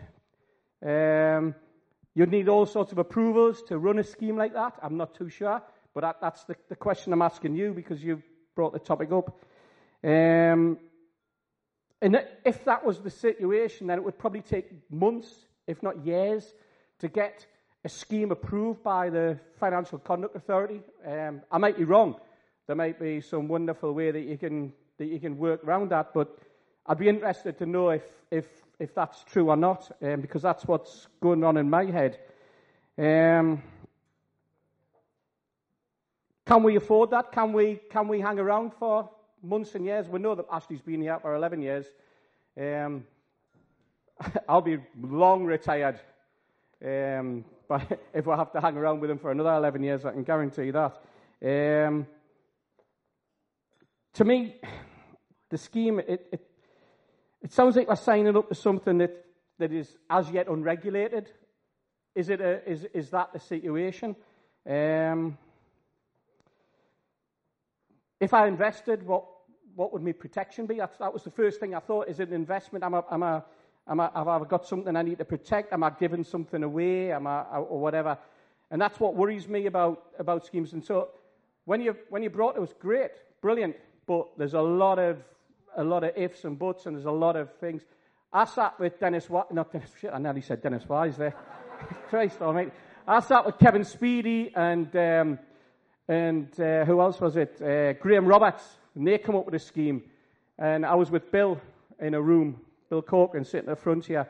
And, lads, if you just hand all over your pensions to us, we can have a scheme that'll be, we can use your pension money.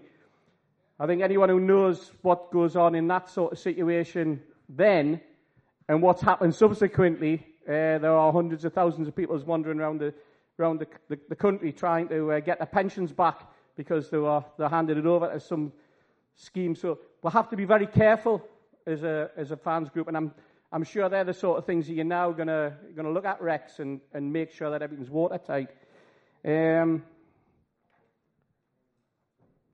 Is there a compensation scheme behind it? What would happen if the scheme fell flat? What would happen if we didn't get to the 50 million? That's another question that would ask. What would we do? Would we get our money back? That would worry me as a bloke with no money anyway.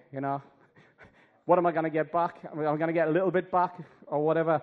There's no problem in putting schemes together, and it's great that we've got someone here who wants to do it, but I think what we have to do is we have to be very, very careful as a group. We have to be very careful as individuals.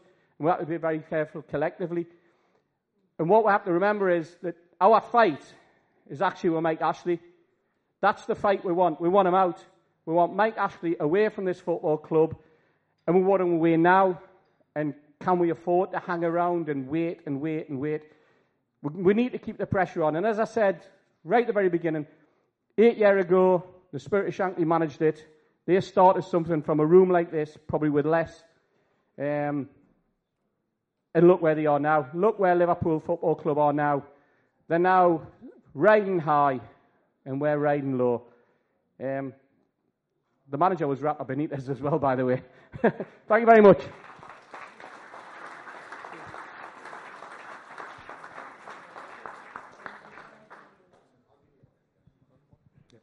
I'll have to ask you to be quick, Rex. I'll be very quick. You raised some excellent points. There's a lot of T's to be crossed, a lot of I's to be dotted. What's going to make that process far easier is if we're able to employ experts to do it for us. In terms of financial regulation, yes, it would have to be financially regulated. I've already invited the Supporters Trust to discuss the whole thing with me. They are a regulated organisation, but this, if we were to raise £50 million, is a much bigger thing that would need their involvement too. And I think the sort of question you asked to put fear out of everybody's mind, of course, if we didn't get near 50 million, everybody would get their money back. That would be a prerequisite. So thank you very much. Okay, cheers, Rex. Thank you. Right. Moving on. Any more questions? Any more comments? Is it...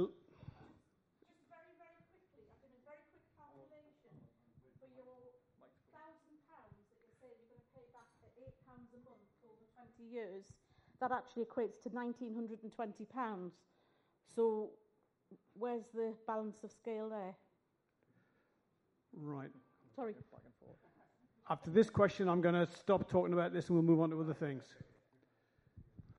The draft scheme that I've just put together, I did the calculation based on 4%, based on simple interest. That means that with the interest, you're paying back £1,600 a year, divided by 20, divided by 12 is £7.50. Okay, thanks, Rex. Okay. I'll talk to you about the sum. Okay, another question? At the back. Hello, just a couple of thoughts. I think Kevin brought a good one about different ways of boycotting. I think something that has to be said is no matter which way you do boycotting, fans should not be sniggering other fans based on the way they boycott. I attended a few games every year the last few years. I refused to go this year. I refused free tickets, everything like that. Different people have different ways of boycotting. But I know some Newcastle fans who amazingly support Mike Ashley ridiculously.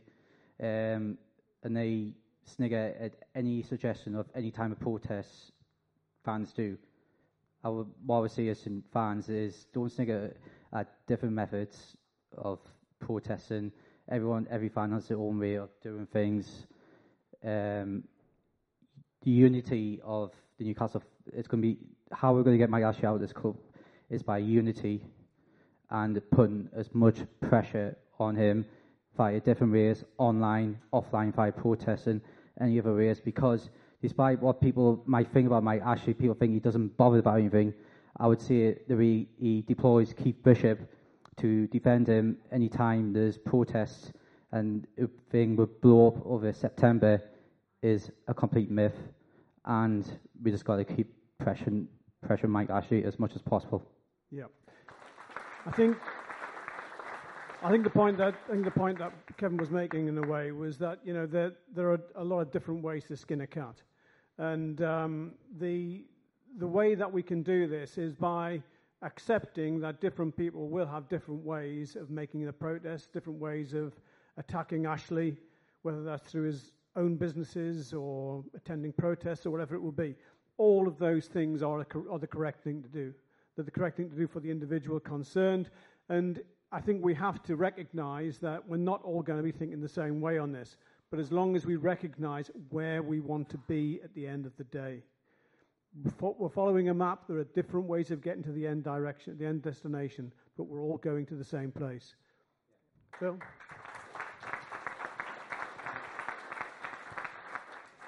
Yeah, just want to follow on what the chap there was saying about how Mike actually, I think he is affected by the national humiliation.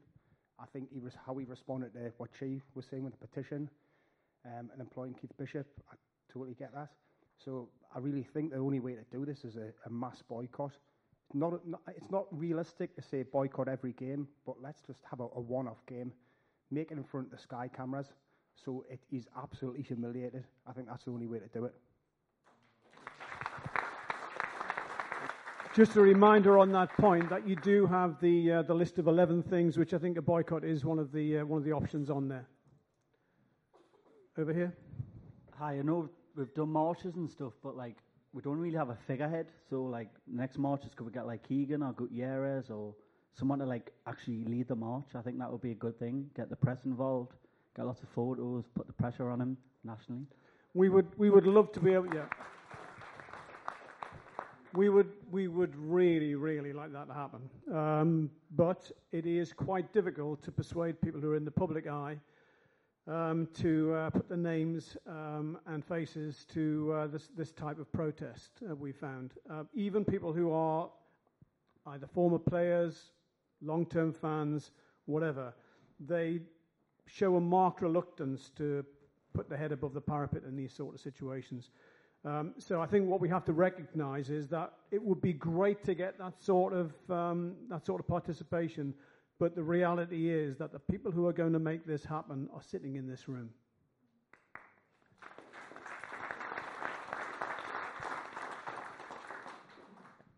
Hi, Paul Ferguson from Scunthorpe. I'm a season ticket holder, travel up to the matches every week. I have a fan page, and I wanted to share it with the fans. Being a distant fan, the protests that we do, Kevin mentioned, we all protest differently. The things that we can do are great doing it in Newcastle. Losing the battery. Fantastic. Just shout. Yeah, fantastic at getting a little bit of action from Ashley up here. He seems to accept that you're going to boycott the stores in Newcastle and things. What I'm thinking of is there a way we can link to distant fans that want to do things? I'll quite happily buy a box of the flyers that we're handing out outside the ground, and when I can't get to a match on an away game, I'll go outside my local sports direct and do it in different towns near me and just hand them to customers. That's brilliant.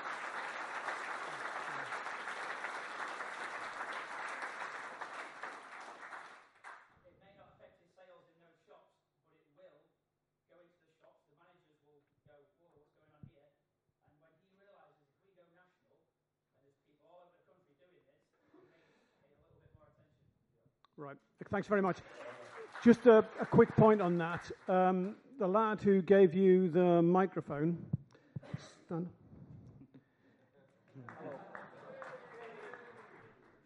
Is going to be taking names, contact details, and so on of everybody who can contribute in some way.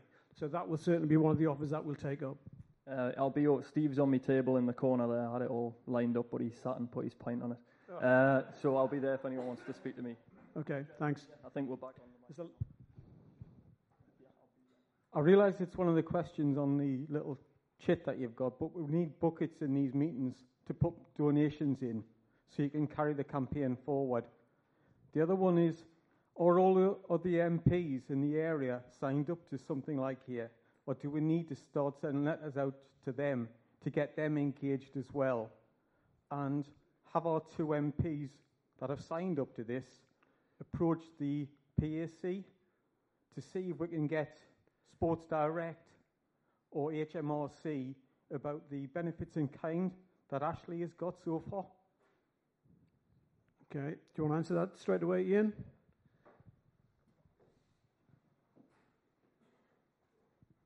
I mean, I think it probably wouldn't be the Public Accounts Committee. It would probably be the Treasury Select Committee to see if HMRC are actually making sure that Mike Ashley's conducting these tax affairs in a proper way. I mean, the thing is, I'd love to think he was doing something illegal, so we'd get him. But I've got an awful feeling he's not, because the tax code in this country is so crap. You know, they can get away with murder, and there's an awful lot of stuff that seems to be going on which looks very unethical, but probably is not illegal, and that's probably part of the problem that we would have there. In terms of other MPs, I think it's also important to say that a number of other MPs in the Tyne and Weir area don't necessarily support Newcastle United. Some of them don't support football at all. But there are a number of them who support another team doing the road, and maybe they're not that sympathetic. But I think they are sympathetic to the whole general concept of openness, transparency, and fairness in football governance, which I think everybody shares collectively. Right. Before I ask my question, just like to thank the Magpie Group for what they've been doing so far. It's absolutely fantastic. Long overdue. the one thing that really pisses me off on a match day, you see you lads as protests outside the ground, but just behind you there's thousands of fans inside number 9 bar in the club shops. You go down at half time, they're buying their pints and they've got their Sports Direct shirts on. How the fuck can we get them on board? Yeah, fair point. Fair point. Suggestions on a postcard, please.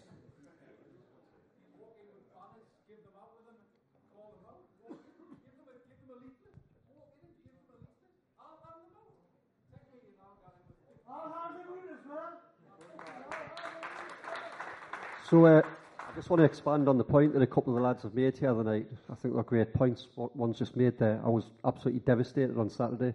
Not the result, not the football, because that's shite and I'm used to that, but the fact that we had one mortal enemy up 500 yards up there, we let him off the hook big time, big time. We haven't got enough people energised to get involved and start giving them hell. You know, there was one stand up if you hate Ashley. That's not good enough. We've got to be strong on that. We've got to get in his face. He's a very, very thin-skinned man. You know, we need to get under his skin. We need to get in his face. So we need to up the game, get people energised, and get, as we said, how the fuck do we get the rest of the people involved and get them on board and get them raged up like us?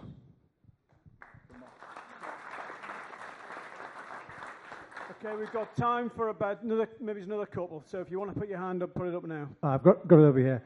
Just pick it up again on a few of those points. I think possibly the way you energise people is by just emphasising some of the points that we now know in the room. But I know from my own personal friends, a lot of them are absolutely don't have a clue about some of the points that are coming out on Twitter about the fact that the Newcastle Club shop is basically a black and white version of Sports Direct. It isn't technically part of I believe it isn't technically part of the club anymore. The fact that the Strawberry bit of land doesn't form part of the club as well. I think we need to be more vocal about what the club represents. I know Chi mentioned before about the fact that the club, we perhaps don't want to devalue the club. Why don't we want to devalue the club? If it highlights the fact that whoever's going to come along and potentially make a bid for it isn't putting a stupid sort of price forward for it, then I don't see that as a bad thing. But it also tells other fans how the club is being asset stripped. I think that is the thing it's going to grab support amongst our fellow fans who at the moment are still rather too apathetic, unfortunately. Okay, thank you.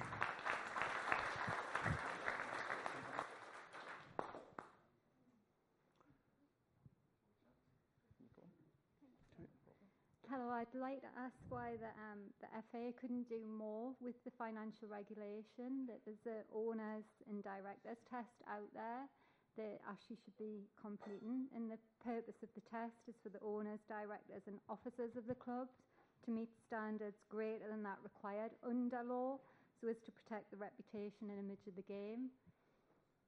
I'll pass that over to Kevin. I think he's probably the best informed amongst for that.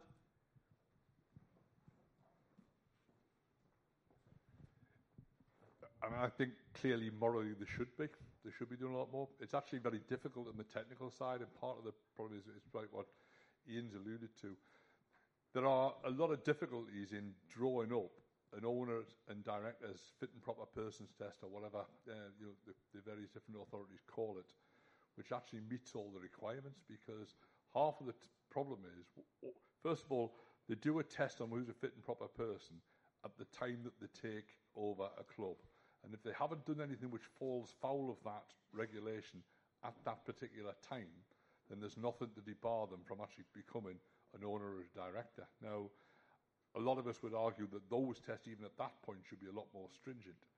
If you get people like Cellino at Leeds becoming a fit and proper person under that sort of test, when you look at some of his past track record and some of the exemptions, I think it's too full of holes. Mike Ashley wouldn't have fallen foul of any of those tests, and I think it's what I was saying before about partly we need to be careful, because I'll be honest, when Mike Ashley took over 11 years ago, it wasn't the Mike Ashley that we're seeing now that we thought we're getting a good billionaire, and you would have passed the test at the time.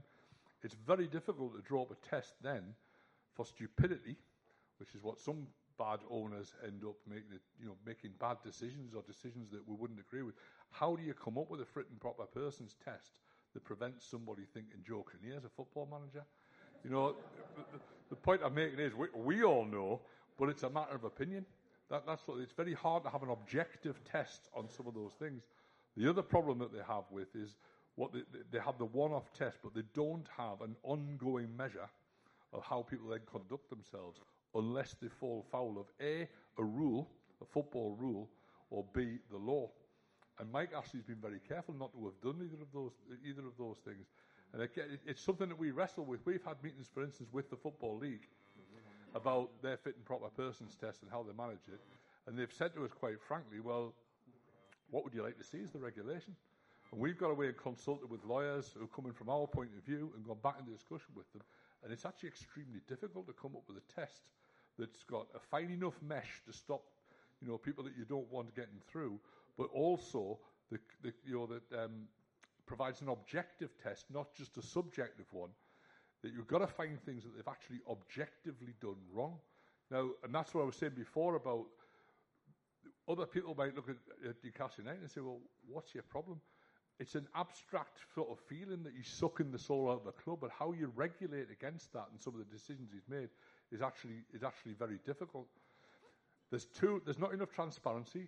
We will be in favour of much more publicity and publication about financial affairs of a club. And there's so many things that we think they should be more transparent about. I'll just take a little thing at random.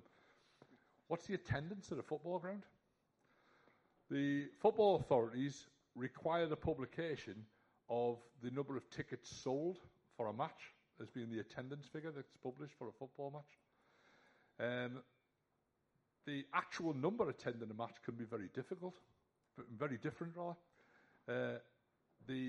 We've got the statistics through Freedom of Information requests of what the police figure is, because the police have to record how many people actually go through the gate.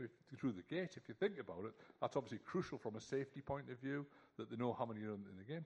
Did you know the average discrepancy between an Arsenal's published figure and their actual figure? The average discrepancy last season was 10,000. The number of sold tickets was 10,000 higher than the number of people actually in the ground. The worst club was West Ham, who had an average of 13,000 difference between the two. Now, we know the Premier League have both those figures because they get the figures from the clubs of how many tickets they've sold, but they also get the figures of how many people actually go through the gates. Why can't they publish both of them? Why is one got to be secret and one's got to... I understand the reason why they originally went for the number of published, the number of sales, and that's because back in the day, and I'm sure there are people here who remember this, you used to see a figure published for an attendance, and it would say 20,000, and you're thinking, there's at least 35,000 in there, and that's because you're taking cash on a turnstile, and you don't want the taxman to know about it, so you take the money quietly from the 15,000, and you don't. So that's why they required them to do. Everybody who paid had to be declared, but it's there's clear discrepancies there. I would like to see complete transparency about all of those things across football.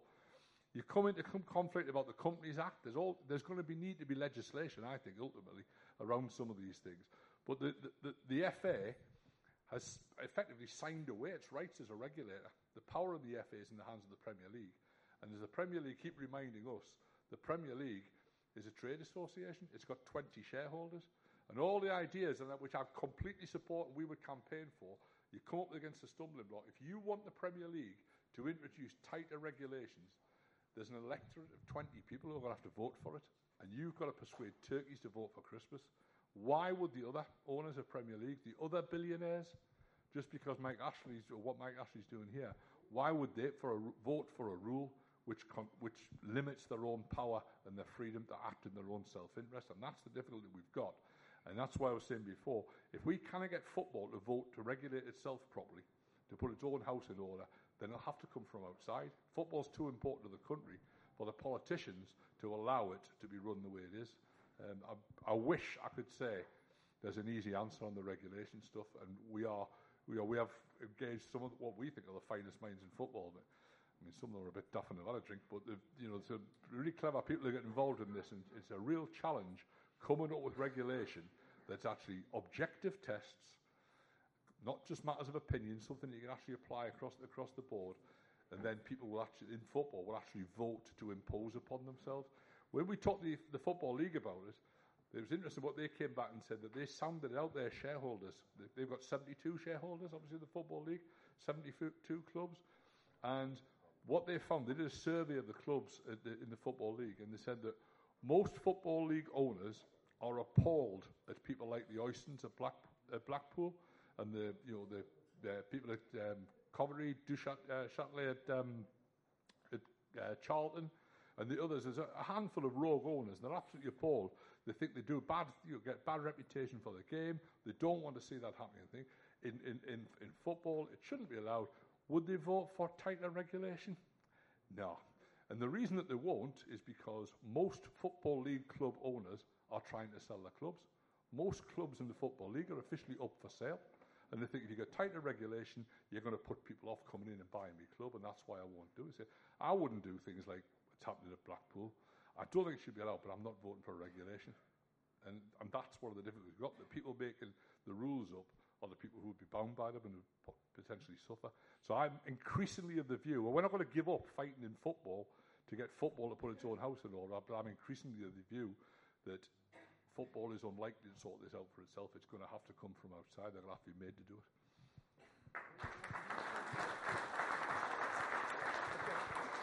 Right.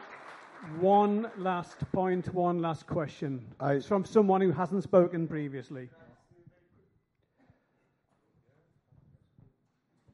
So you might have found out on your phones now that Ashley's decided of all times and all days to take the Newcastle squad for a meal while we're all here. So that should kind of put in your head what we're up against. He's trying to win a PR battle. Don't ever forget that. Okay? He's one man. We're a city. Okay?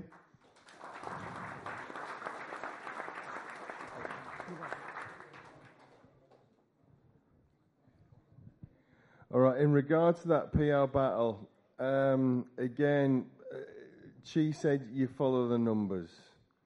Mike Ashley at Newcastle United decided that this football club did not need a PR company, so he got rid of the PR company. He then bought a PR company, which is called Keith Bishop Associates. People may know that, may know not. So he owns 51% of Newcastle United's PR company. He pays that company up to £16,000 a day to take money out of this football club. It needs everybody standing up and fighting. It needs and I know I'm not allowed to say to tear his head off because that's wrong and I get in trouble. But it needs everybody reaching out and telling people and getting the information around. It needs the local press to put it on the front and the back page for what he is doing and stand it up.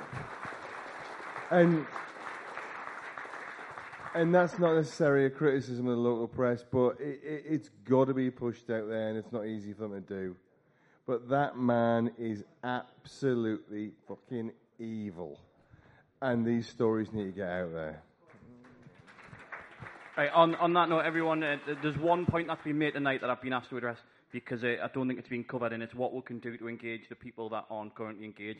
And it's a really, really hard question to answer. And the one thing I'm going to say is if you've been to any of the protests, I've bleated on about this time after time after time, and it's that we just have to be just constant. We have to be resilient in this fight. So all the people in this room here, and like you've been to protests, you might not, but you're in this room now, and it's more numbers that were here last time. There's more people that were at the last protest and the protest before and the protest before that. So the way we're going to grow this and the way we're going to fight it is we're going to stand there week after week after week, and we're going to tell him we don't want him in the football club anymore. We don't like how he's operating, and we're going to fight him on every single front that we can fight him. We're not going to just sit back anymore, and we're not going to take what we've taken for 11 years. I say it every single protest. Chris says it every single protest. The people in this room on Newcastle United, that man's a custodian. We have put more money into that football club and a fan base over his ownership than he has. We keep it afloat, and the money from the Premier League and Sky Sports keeps it afloat. So what we need to do is we just need to be here, and we need to be at the protest, and we need to make sure that as a fan base, we're relentless and we don't let up. Because the worst thing that can happen is the apathy that is seeping into St. James's Park every single match day seeps into a room full of people as passionate as us. Because if we come apathetic, the club dies and the passion dies, and we can't let that happen. So thank you everyone for coming tonight. I know some people have already gone. Feel free to stay and have another pint. Some of us will be staying around to get cleared up if you do want to ask any questions that you haven't been able to ask tonight. But thank you. Oh, yeah, if you could fill in your forms. There'll be people at the door on the way out. You can pass them. Please give your information for the newsletter and how you think we should protest going forward.